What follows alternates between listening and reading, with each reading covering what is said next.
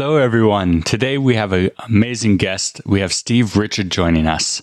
Steve's been a multi-time founder, and he's also been on the board of advisors for AAISP, which is American Association of Inside Sales Professionals. And today he's going to share with us some really great information from how to use phone recordings or your demo recordings to improve, how to give feedback and coaching to your employees so that they take it in a good way and don't fight back and push back, and how to build out your SDR teams. He has a lot of experience in sales, and it will make for a really good and insightful episode. And before we get started, I'd like to tell you about Startup Sales and what we're doing. If you're an early stage startup and you need help building out your sales processes, whether that's inbound or outbound sales processes, then we could come in and help you with that. We could help you in building the processes itself, writing the content for emails, putting together your outbound strategy and the infrastructure around that, and building and training the team to implement everything once it gets up and running. So if you want more information on that, you can find out at startupsales.io, or you could email me at adam@startupsales.io. It's going to be a great episode with Steve, so I hope you really enjoy.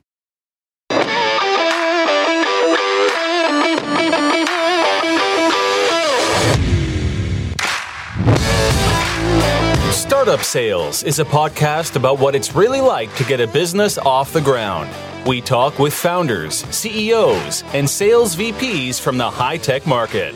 You'll learn how to build and scale a sales team. You'll also hear about the growth challenges and tough decisions from others who have had both successes and failures. And now, your host of the Startup Sales Podcast, Adam Springer.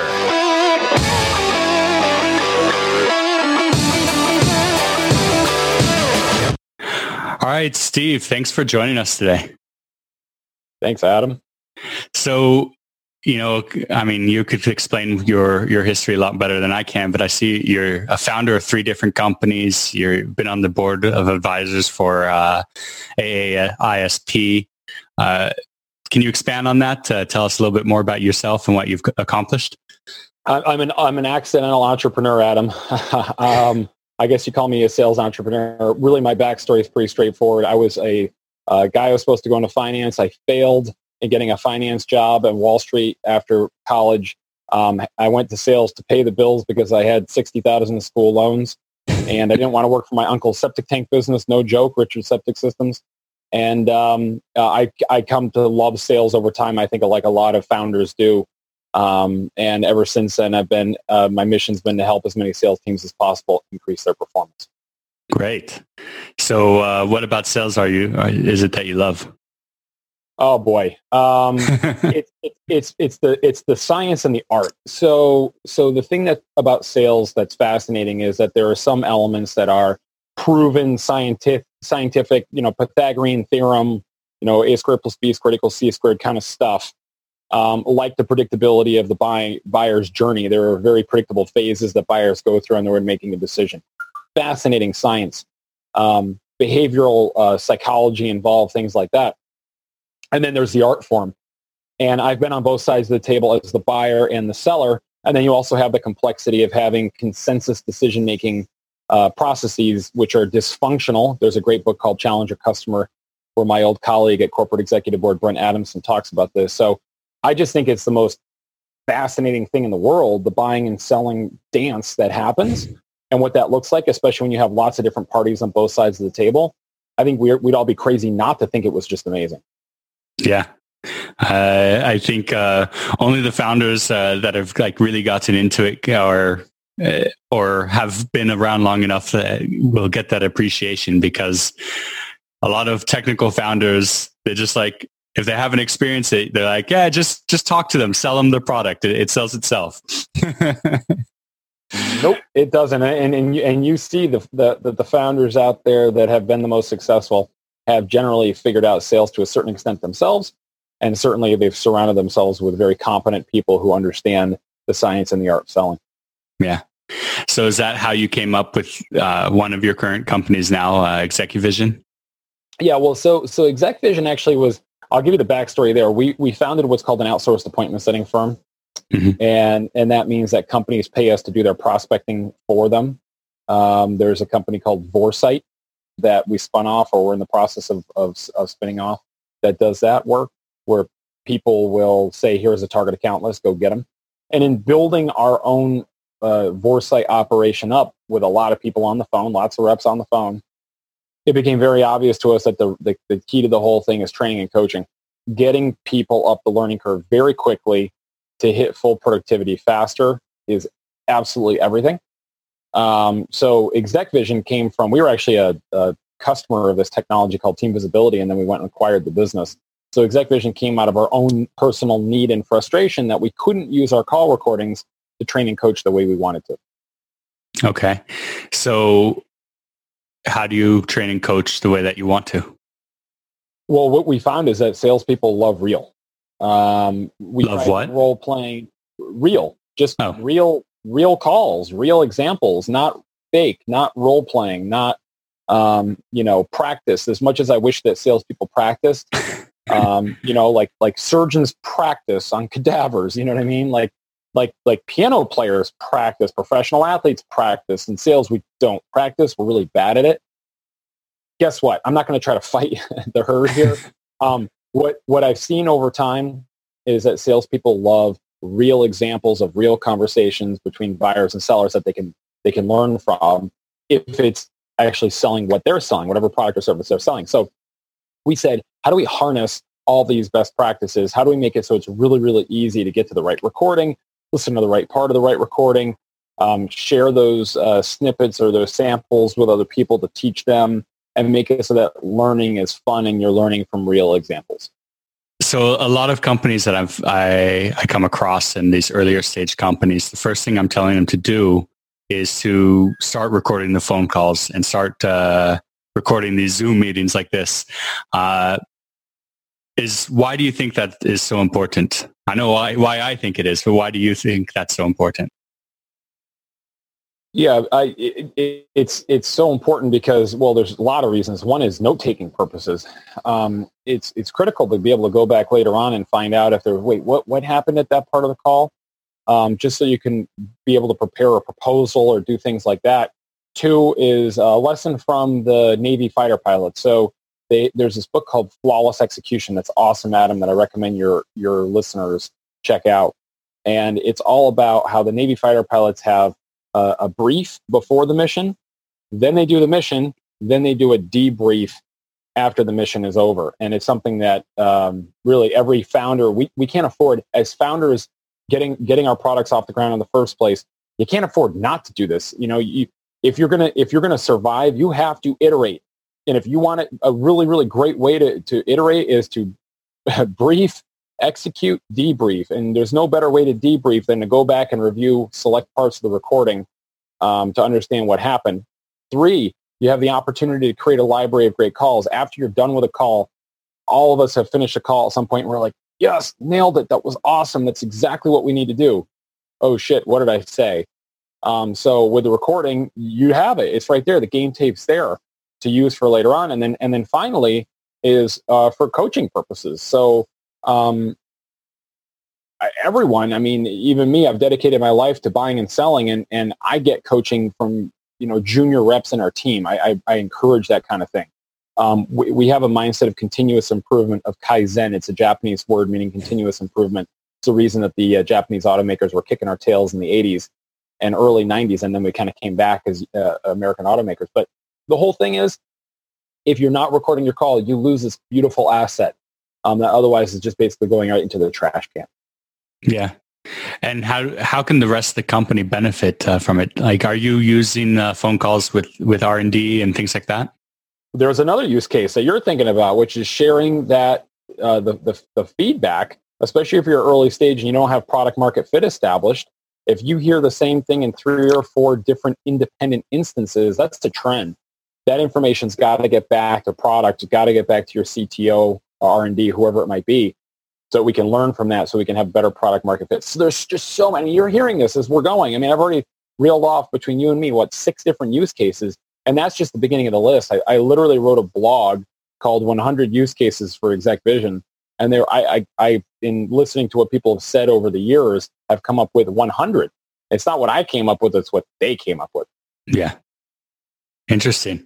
100 different use cases. That's I got to look for that blog post and read it afterwards because I can think of a lot. Yeah, Adam, we had to stop ourselves. There were even more. I mean, there's so many. Marketing, listening to the voice of the customer unfiltered. Sorry for interrupting. That's good. With all the data that you're collecting in this kind of way, are you looking at what makes a salesperson successful versus unsuccessful sales reps? That is the core of the whole concept. Is what are our best people doing differently? And I would guess the average founder listening to this probably only has maybe a couple of salespeople, 2 or 3 at this point. Is that right? Yeah, it's either they're doing the sales themselves or they have a small team. So here's what we typically find happens when you're in that stage and you're surrounded by, you literally physically sit near each other. You do a lot of sales calls together. That's kind of where I am as a company right now.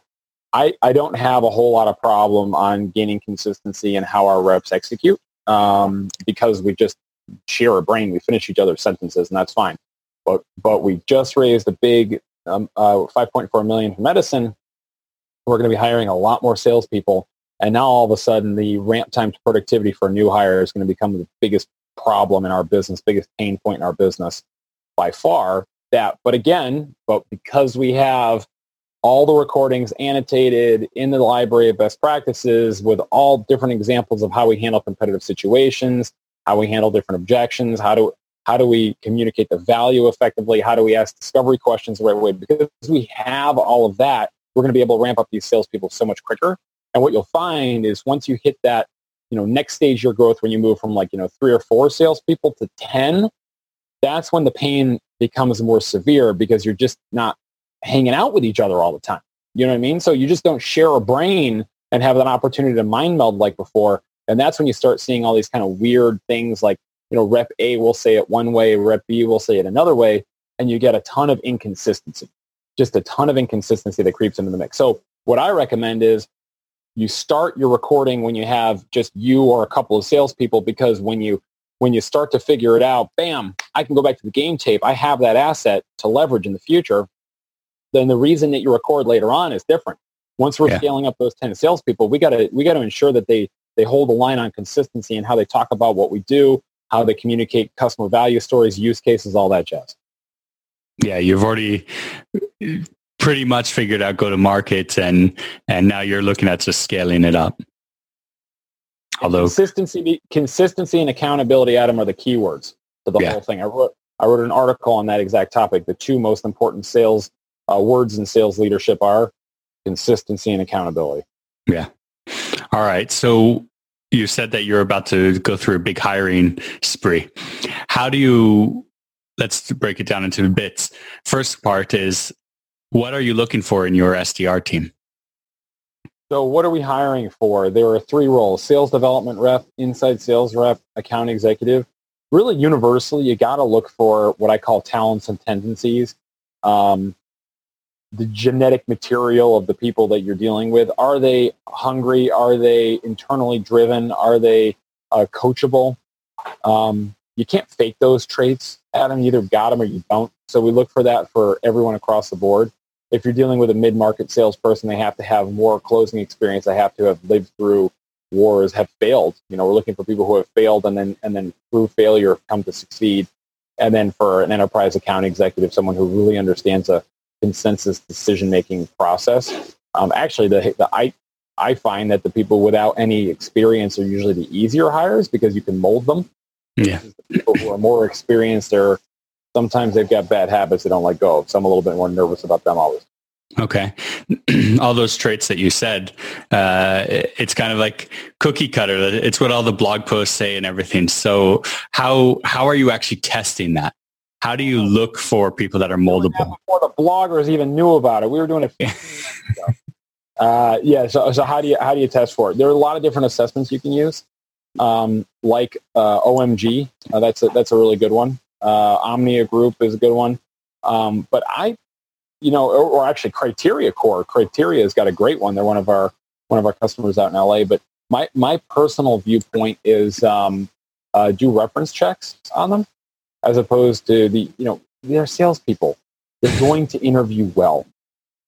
Don't interview well. That's a different issue. So you got to find people who know them, and this is where I get a little bit of a benefit because I've got 15,000 people in my LinkedIn network or whatever it is. So I can almost always find someone who knows that person who can tell me what are they going to do when no one's looking. That's what I care about. And you ask that question, what do they do when no one's looking, and what about all the other questions, like how good are they at closing deals? What's their weakness?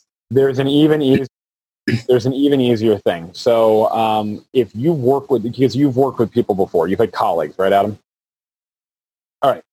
It's because you're not expecting to hear from me, because I'm not your reference on your resume.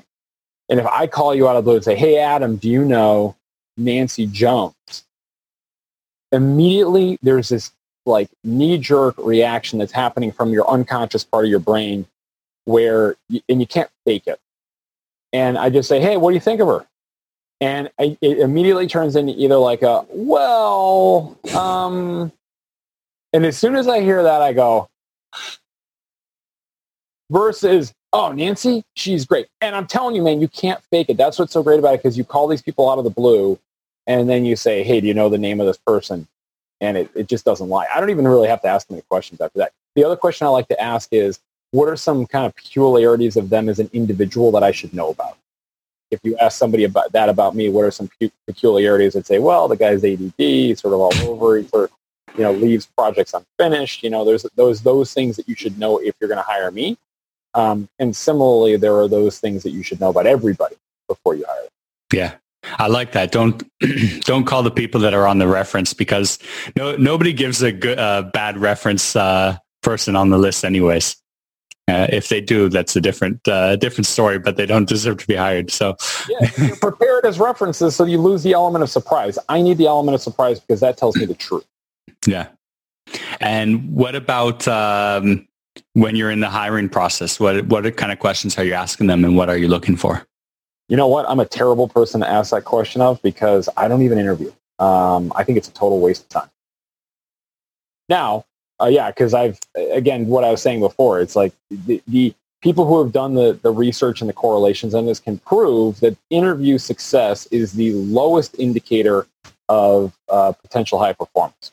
So if you go back, if you kept a spreadsheet of all the traits and everything, and then all the different sources of information on the candidate, and then later on you went back and said, okay, for all the people that we have who've been successful, we could define success as achieving quota within blank time period or whatever.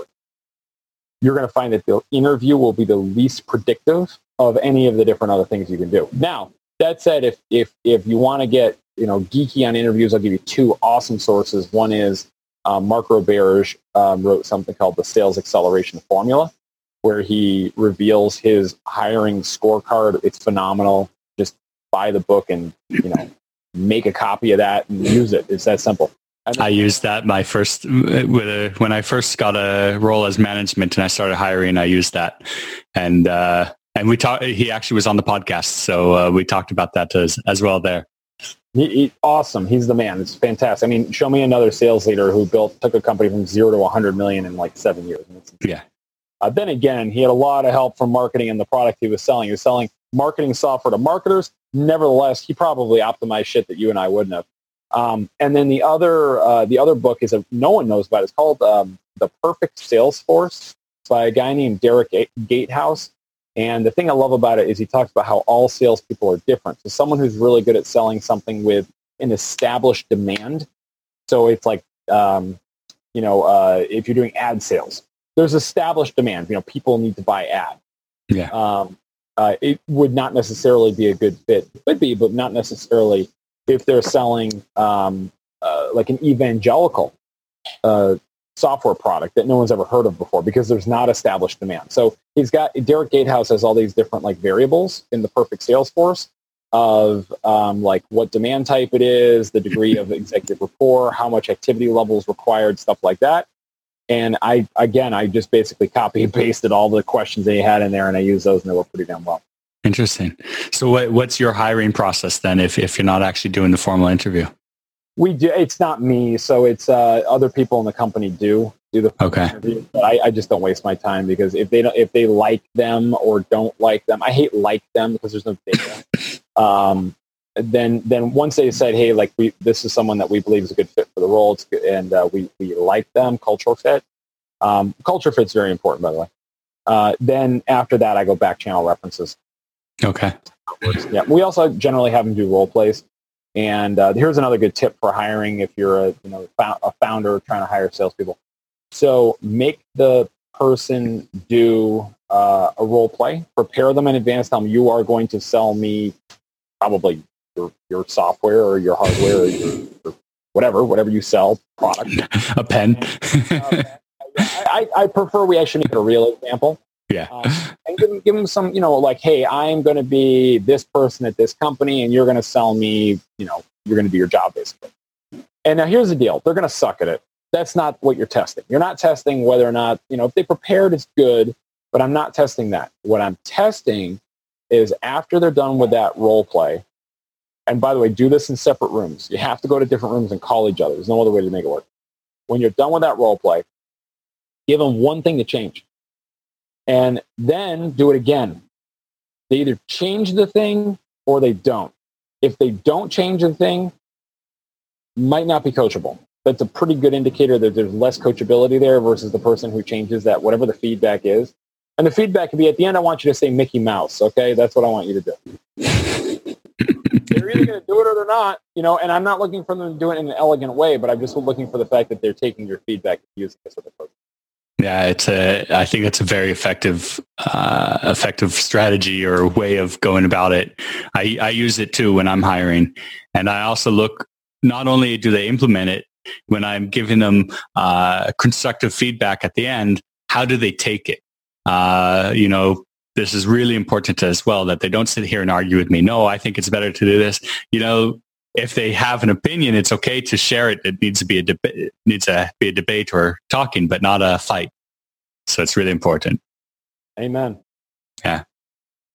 So I heard a previous interview of yours where you're talking about how constructive feedback raises the cortisol levels.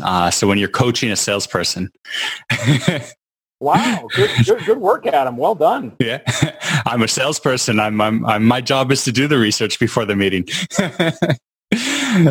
So my question is how can either founders or sales leaders that are listening make themselves a better coach? Because it's not just to sales, it's also to anybody on the team. Yeah, it's a great question. All right, so I'm going to get your listeners grounded in that, which you're familiar with. Basically, when most... Wait, one second, your sound went really low. Oh, did it? Yeah, there we go. Is it okay now? Yeah. I'll answer the question. Okay. So the first thing is, let's ground everyone listening to this in what you already know from the interview you heard. Whenever you're providing feedback, most people provide feedback in the form of telling. So they coach by telling, which is, generally speaking, it's the exact wrong way to do it, because people value more what they conclude for themselves than what they're told. So if someone tells you to do something, you're not going to internalize it, and you have a less likely chance of mastering it. And then the second thing is, especially if someone does something wrong, hey, do you know what you did? You did that wrong. Then in the brain, there's a stress hormone called cortisol. I hear Simon Sinek talk about this. And when you get that shot of cortisol in the brain, the brain shuts down and the fight or flight instinct kicks in. And this is a really important point as you're thinking about how you're going to change the behavior of the reps in your sales organization as your startup is starting to scale up along the way. Because again, you got to get them consistent. If they're doing things one way and everybody else is doing things another way and they're getting success and this person isn't, we got to change their behavior. So here's the tip. So first thing is, we find that most organizations don't have a definition for what good looks like for the different sales call types. So if we haven't defined good and the behaviors we want them to exhibit, how could we expect the salesperson to hit our mark, if you will, to, if they're an archer trying to aim for a bullseye, and all of a sudden we change where the target is, and we go, no, it's over there. It's over there. It's over there. Like, how could anybody hit it? It's crazy. It seems insane, but that's exactly what we do. So the first thing is we have to document. I believe it's from, kind of anecdotal experience, the 7 to 10 key behaviors associated with high performance sales for the different call types, because the behaviors in a cold call will be different than the behaviors in a call for following up on a lead, which will be different from a discovery call or a demo or whatever your call types are. So we define the call types, we define the key behaviors, and I've seen this work really, really well. Put it in present tense and say, does the rep blank? And form that criteria for evaluating a call in the form of a question. Does the rep ask the 5 discovery questions, and then in parentheses, 1, 2, 3, 4, 5, the different topics of questions they're supposed to ask. And it's very binary. It's subjective. You either have reps that do those things, those behaviors, or you don't. So that's step 1, is define good. So now they know. Step 2, get the rep to self-assess. You've got to get the reps involved in their own development, because people value more, again, what they conclude for themselves than what they're told. I learned that from my mentor, Tom Snyder. It's something that stuck with me for life. So if I can get a rep to go listen to their own call, and I can get the rep to score that call based on criteria that we've established, that they agree to, the rep agrees to, this is how we define a good call. This is what I'm going for, boss. And when they score it themselves, they realize, I don't score very well on this. If I'm being honest with myself, this is not the behavior that we were going for. And preferably, they conclude they should make a change. Now, sometimes they're blind to it. Sometimes they don't know what they did or did not do wrong. And there's a guy named Jim Keenan. Did you ever have him on the show, Adam? No. He'd be a good guest for you in the future. He's a character. He's fun. He's a professional ski instructor. And he and I disagree on this a little bit. He says, don't have them self-assess. Instead, observe what they do and then describe what you see. It's a lesson from professional ski instructors, that people who teach folks how to ski. There are 4 cardinal motions in skiing. There is the how do we find good?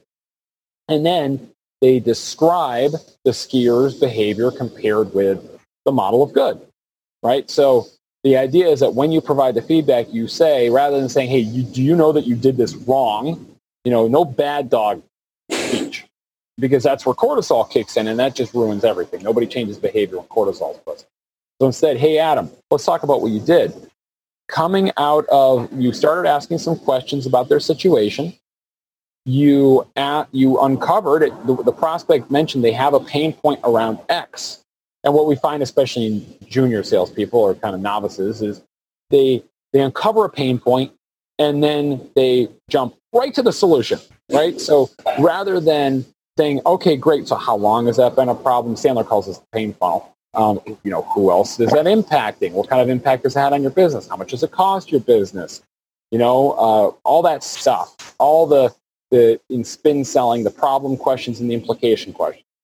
So rather than, by the way, everyone listening to this, you should read a book called Spin Selling, Inspired Reading for Sales, and shame on all of you who have not read this. It's time to go read it. Sorry, I gave you some cortisol. So the thing that we find that salespeople do is they jump past that. So I'll say, hey, Adam, you started asking situation questions. The buyer said they have a pain point around X. You then offered a solution.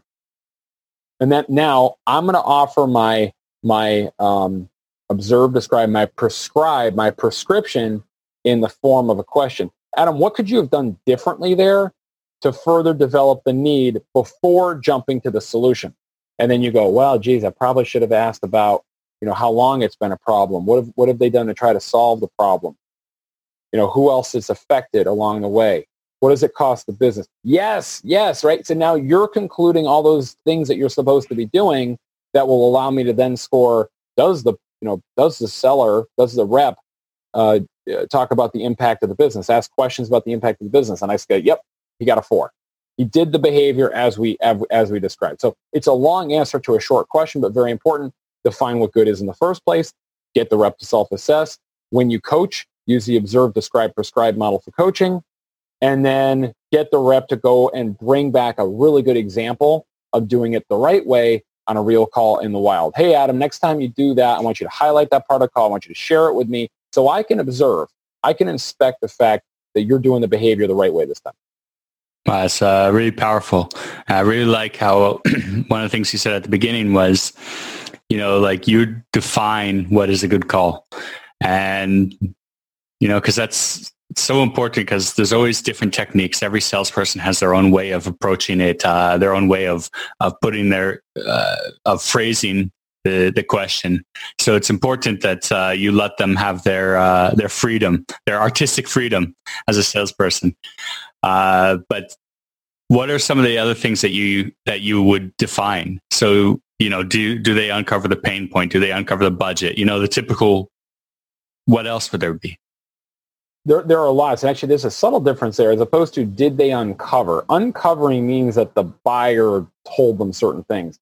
If the sales rep exhibits the right behavior, if the sales rep has that call to a point where it is as optimized as it can get, and if the buyer is not telling them or they just don't have a pain point, I can't knock the seller for that, right? The seller is doing the things they're supposed to be doing along the way, and they're just not, maybe it's just an unqualified prospect, but the seller's behaviors are still right. So I think that's a really important part. But having done this, going back to your question, having done this exercise with a lot of other companies, I hear things like, it depends on the call type. If it's a cold call or an unscheduled, unexpected call, there's usually some sort of intro where you demonstrate, where you have a purpose for the call and you demonstrate some understanding of the business. So does the rep use pre-call research in context to show an understanding of the prospect's business? Or does the rep establish a clear purpose for the call that they're calling to schedule some time, something like that? Then there's usually some kind of a value proposition or, telling a story of a customer that's similar. So how you communicate value. Then there's usually some sort of a, does the rep effectively close the call for next steps and schedule appropriately, or, ask the qualification questions correctly, those kinds of things.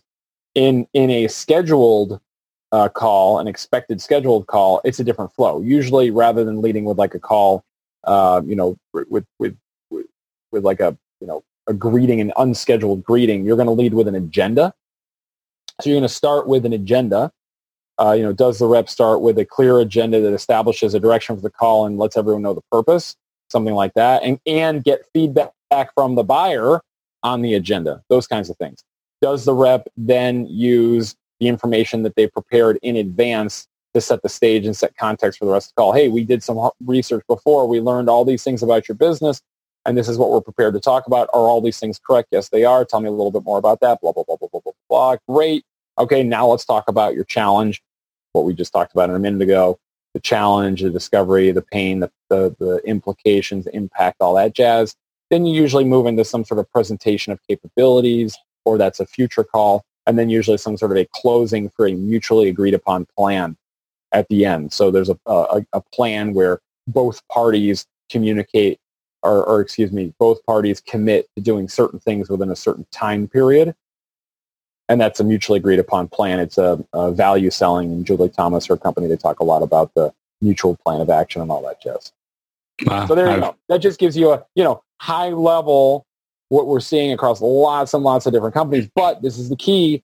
It's got to be specific to your business. and I'm serious, man. I'm serious because what I find, it's not like this one size fits all thing. And what I find is every company has these kind of, cult-like terms of art that they use. One of our customers right now, they have this term called a DBM. It stands for a dominant buying motive. I had never heard of this. I've been around sales training and performance improvement for 15 years. I've never heard anybody talk about a DBM. And they're all throwing that acronym around like it's, normal. Yeah. They all know it. If you work at this place, you know what a DBM is. It's just like CrossFit. You know what I mean? Like, you know what the WOD is, the workout of the day. I never did CrossFit, but people who are in there, they WOD. Okay, they have all this language. So use the language that's sort of the tribal knowledge in your organization to your advantage because people already remembered it. Yeah. So does the rep does the rep inquire about the DBM? I'm going to use that, right? I'm going to borrow that mojo. Yeah. I like that. I think I'm going to start implementing that more, as far as like having like a score sheet and having them, the reps, fill it out after a call. Not every call, but I will get tiresome and counterproductive. So how many calls do you do it? Adam, two a week, but in an early stage startup, I don't think a bad idea is to do this. Take that card that you have, and again, it's like 7 to 10 questions, does the rep line. Thick stock, laminate it. If you don't buy Exec Vision, that's fine. You thick stock, laminate it, and you'll literally carry it around with you everywhere you go. And it kind of looks like, I'll show you an example of one. It kind of looks something like this when you're done, right? And then what you do is when you're done with the call, you take a dry erase marker and you sit there and go, and each of you has one of these, and you go circle, circle, circle, circle, circle, and then let's just talk about it for 5 minutes, maybe 3 minutes. I don't think it's a bad idea to like literally do that quick and dirty debrief, Navy fighter pilot style thing if you're an early stage company, because let's face it, your at bats are few and far between. You can't squander them. Once you hit the big round of financing with the 5.4 million, the volume becomes so high that would be absolutely insane. We would never, ever, ever do that, right? Or you don't really have to do it. Once people start scoring, 4 or 5 consistently, we don't have to keep doing that either on a scale of 1 to 5. Like they're doing great, But in the beginning, I kind of question, like, how could you afford not to? I mean, if you're going to be suboptimal, and these leads that you're producing are very freaking expensive. We're talking on average, these leads cost, back 5 years ago, was $732 per marketing qualified lead. It was data that came from OpenView Venture Partners. I'm guessing that's around $850 or $900 on average per company for qualified marketing lead. How can you afford not to spend 5 minutes debriefing the call you had that cost $900? Yeah. Yeah. That's my take. It seems like a waste of money if you're not properly evaluating. If you got some extra money, I'll take it. I'm more than happy. I can light it on fire if you want to. It's your choice. Light it on fire? No way. I'll take it. I'll take it to the bank. There you go. But this is the thing is, like, I talk to so many of these early stage companies, and they start to get infatuated with like a dialer, or they get infatuated with like having people make calls real fast and all that kind of stuff. All that stuff is good. More is good if you have optimized. Otherwise, all you're going to do is, in the immortal words of my friend Chris Beal at Connect and Sell, who's one of those amplification tools, Connect and Sell, all you're going to do is amplify suck. So if you're salespeople, it takes them 100 cold calls to book one meeting. That sucks. I mean, those numbers are pathetic. At Exec Vision, we're booking one meeting for every 3 unscheduled, unexpected calls. We're fairly optimized. Could we get it down to 2.5 to get one meeting? Probably. Maybe even 2 to get one meeting. Maybe. But we're already pretty optimized. Versus if you're booking 2 or 3 in 100, 3%, get yourself up to something like booking 1 out of 5 before you start pouring gas on the fire. The fire's not going well enough yet. Yeah, you're burning leads. Forget the money that you're burning. You're also burning the leads, and then it closes the door on that prospect. Bingo. Yeah. All right. So let's take it a different kind of veer off course here. And I want to talk about your go-to-market strategy. And when you first started, maybe is this business, you've got 3 different businesses that you founded. Where did you start with your GTM? That's interesting you bring that up. Necessity is the mother of invention. I'm not a planner. I'm a doer. It's a little bit of my fault. It's probably my best and my worst trait at the same time. So if I told you there was some sort of go-to-market strategy, I'd be lying. Instead, the go-to-market strategy emerged for each of the 3 businesses over time independently on their own. And let me give you a little bit of what I'm talking about here. So, for example, and I'll kind of contrast 2 businesses. One is the Vorsight outsourced appointment setting business. The great irony of that is that it's a very established demand. It's very commoditized. Like, you need appointments. You either hire your own SDRs and get them yourself, or you outsource. Those are your choices. Most people have some sort of an established budget. So at that point, it just becomes a question of like, where are they going to use it to get the biggest ROI or the biggest bang for the buck? Ironically, and this is the fascinating irony, there's such a small percentage of the market that's in an active buying cycle for outsourced appointment setting at any given time. It's like 3%. So because of that, going outbound to try to get appointments for our appointment setting business is not a very productive use of time. We did it before. We ended up getting some clients, but because we had to kind of talk them into why they should outsource, they never ended up being as good as relationships as they could have been. Yeah. The great irony of that is, it's like so ironic, it's crazy, is almost all the business comes by way of referrals and by way of the salespeople, where we book appointments for salespeople at company X. At some point, they leave company X, they go to company Y. People are changing jobs like crazy these days. Like I can't keep up. I mean, like, it doesn't change jobs. We're working at the same place my whole life. So they move to the next place, and then they bring you in to go there. So the strategy, the go-to-market strategy for that one is basically like cultivate your network and your referrals along the way. That's the key to the whole thing. And ironically, it's all inbound. So Vorsight, almost all the business comes as a result of inbound, but you don't just let inbound happen serendipitously. You can cultivate and maintain those relationships over time, maintain your database, all that jazz. Now, you go ahead. You had a good question. I want to, before you jump on to the next go-to-market, I want to expand on that, because you make it sound like just, hey, referrals, the clients love us, and that's terrific, but I'm sure you're doing something else there. Cultivating that network is a lot more difficult and a lot more time consuming than just, referrals. What are you doing to cultivate that network? Yeah, and these are three things you should do really no matter what your go-to-market is, but especially if you have a very established demand type, where going outbound is a bad idea. So one is you've got to maintain an accurate database of all these people and have some sort of content marketing program. And then when you send them an email and when that email bounces, use a tool like LeadGnome. So shout out to my friend Matt Bonatti for introducing me to this concept. It's genius. Basically what they're doing is mining out all the bounces of your emails and figuring out information on where these people go and then notify you. So LeadGnome, check it out. It's awesome.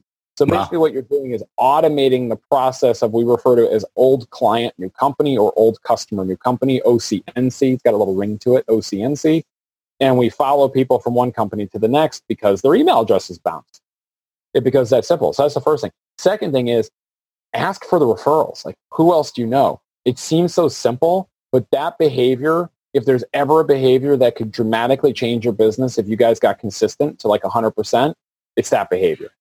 And I guarantee you, any of you sitting out there, any of you founders or sales leaders sitting out there and listening to this, I guarantee you, if I sat next to your sales team with a freaking clipboard, and if I could do this and be omniscient and be everywhere, I bet they're asking for referrals less than 5% of the time. I bet it's less than 2% of the time. And you want to talk about the easiest lever on the planet to pull. Hey, if any of you know anybody else, you all worked at other organizations before this. If any of you know anyone who could use this, please let me know. And then afterwards, they tell you. It's remarkable how it works. But if you don't ask, they don't say. I think it's important, before you ask, though, make sure you deliver the value.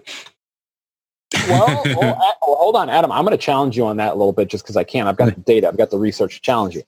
Believe it or not, the research shows, and this was research done by my alma mater, Georgetown. Finally, I get to show up some Georgetown research. The research that they did in their marketing, they called it marketing, not sales, but in the marketing department, they found that the best time to ask for a referral, where you have the highest probability of getting it, is actually not after you deliver value. That's the second highest.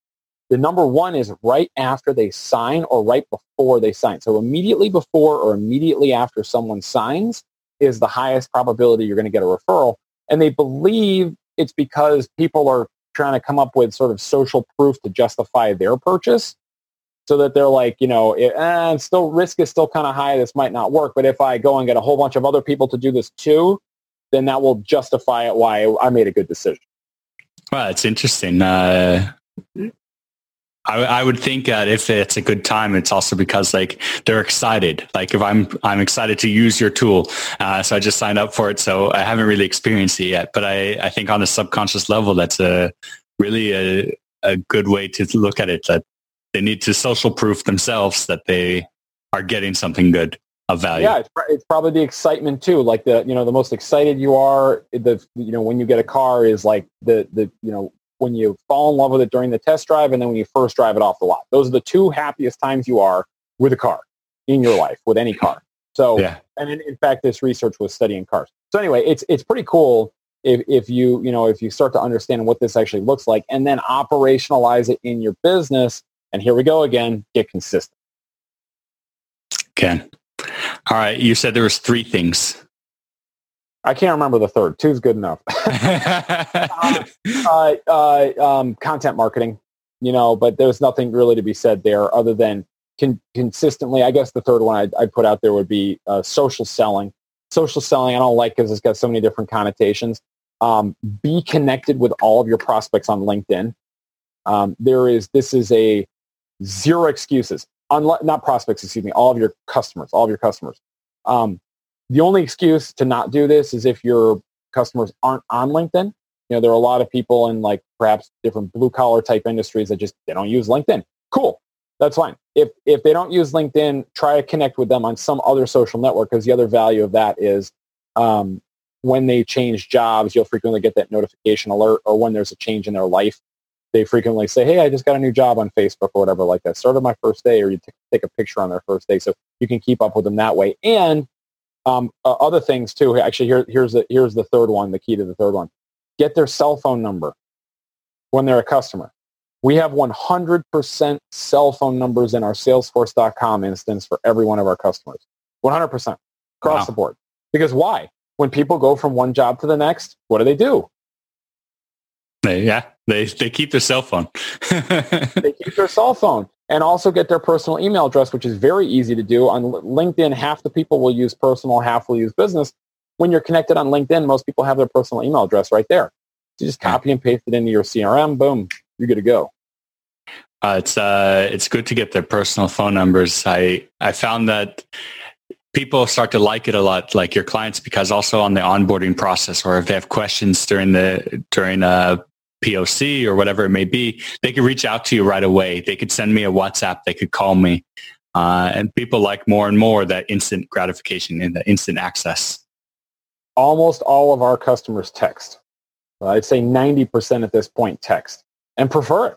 Yeah. So do I.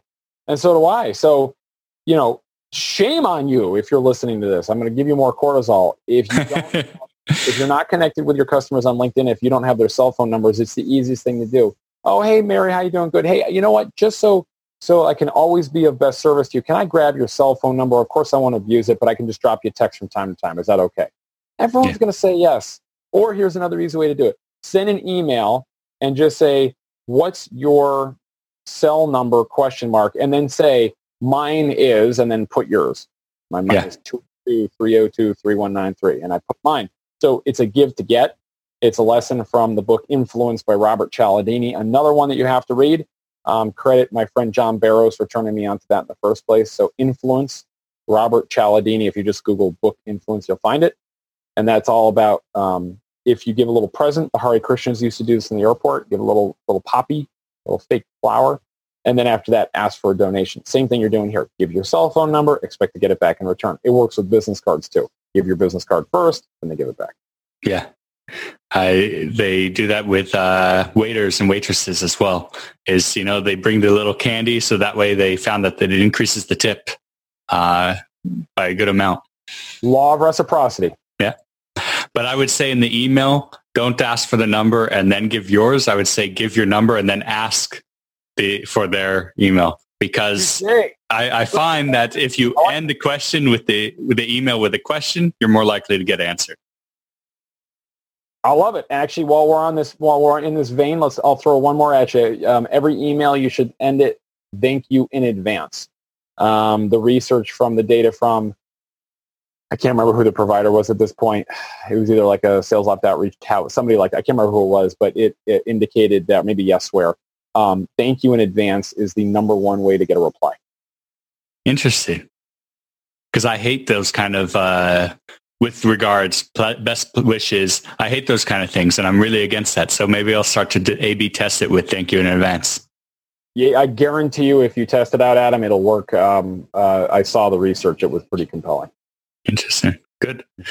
Probably for people that you don't have an established relationship with it yet. I couldn't tell you that. They were doing it just across all types of emails, across thousands of instances of their technology, whatever it was, anonymous data. So, yeah, interesting. But I'm not going to fight it. I'm going with it every single time. Yeah. If it ain't broke, don't fix it. Bingo. Good. One more question, and I think we're getting low on time here. So if you were to start over again, any and all of your companies, what would you do differently in terms of sales? That is a really good question. I would do a better job of the iterative product market fit process, and I would have a sales engineer glued to my hip. That's what I would do differently. Interesting.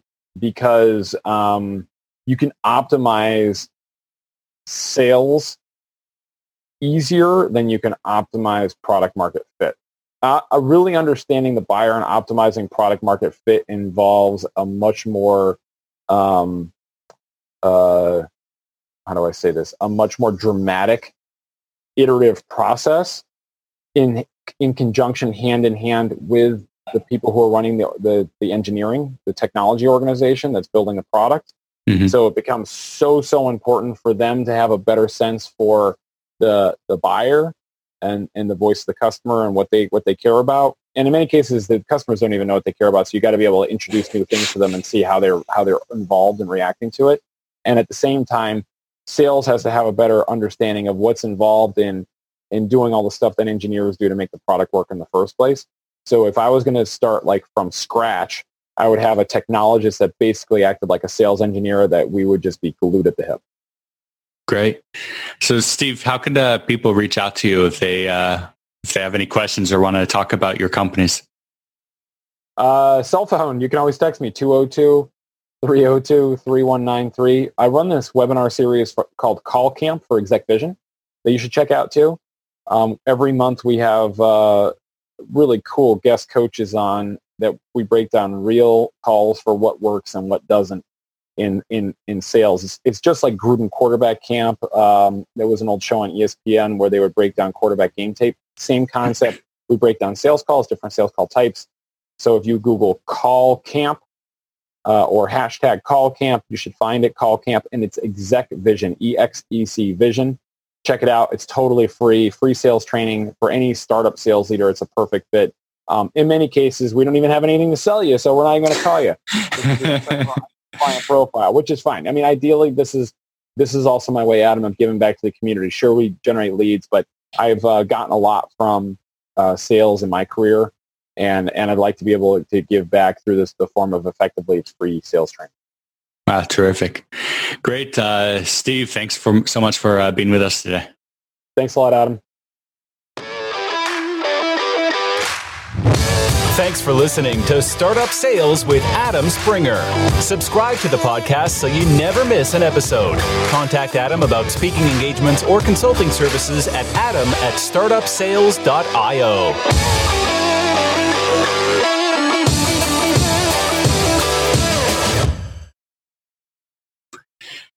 All right, Steve, let's finish things off with the final 5. Hit me. You're ready. What is your favorite sales or leadership book? The Challenger Customer by Brent Adamson and Matt Dixon. Okay. Not Challenger Sale, Challenger Customer. It's 10 times better. Interesting. Okay.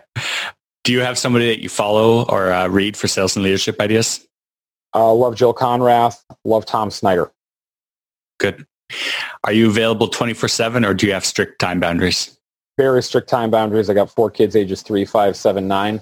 5:30 to 8:30 is dad time, but you can text me whenever you want. I just won't have my cell phone on me. The beauty of technology you could ignore. Oh yeah, I'm very good at that now. Good. What is your favorite tool used for sales? You'll be surprised at my answer for this. There's a really cool website called TruePeopleSearch.com where you can get people's cell phone numbers, and it's totally free, and they don't even require you to register. Shocking. I don't know how, but truepeoplesearch.com, check it out. Your mind will be blown. Wow. Everybody's always asking, how can I get cell phone numbers? That's a good one. truepeoplesearch.com. Bingo. All right. What one piece of advice do you have for all the founders and sales leaders out there? Do what I did in my first job. I was failing, and then I realized that what I was doing wasn't working. So go try things that are out of your comfort zone. Study what the best people do differently, and approach sales more like science. Get the science part down first before you worry about the art. Amazing. Great. Steve, thank you very much for joining us.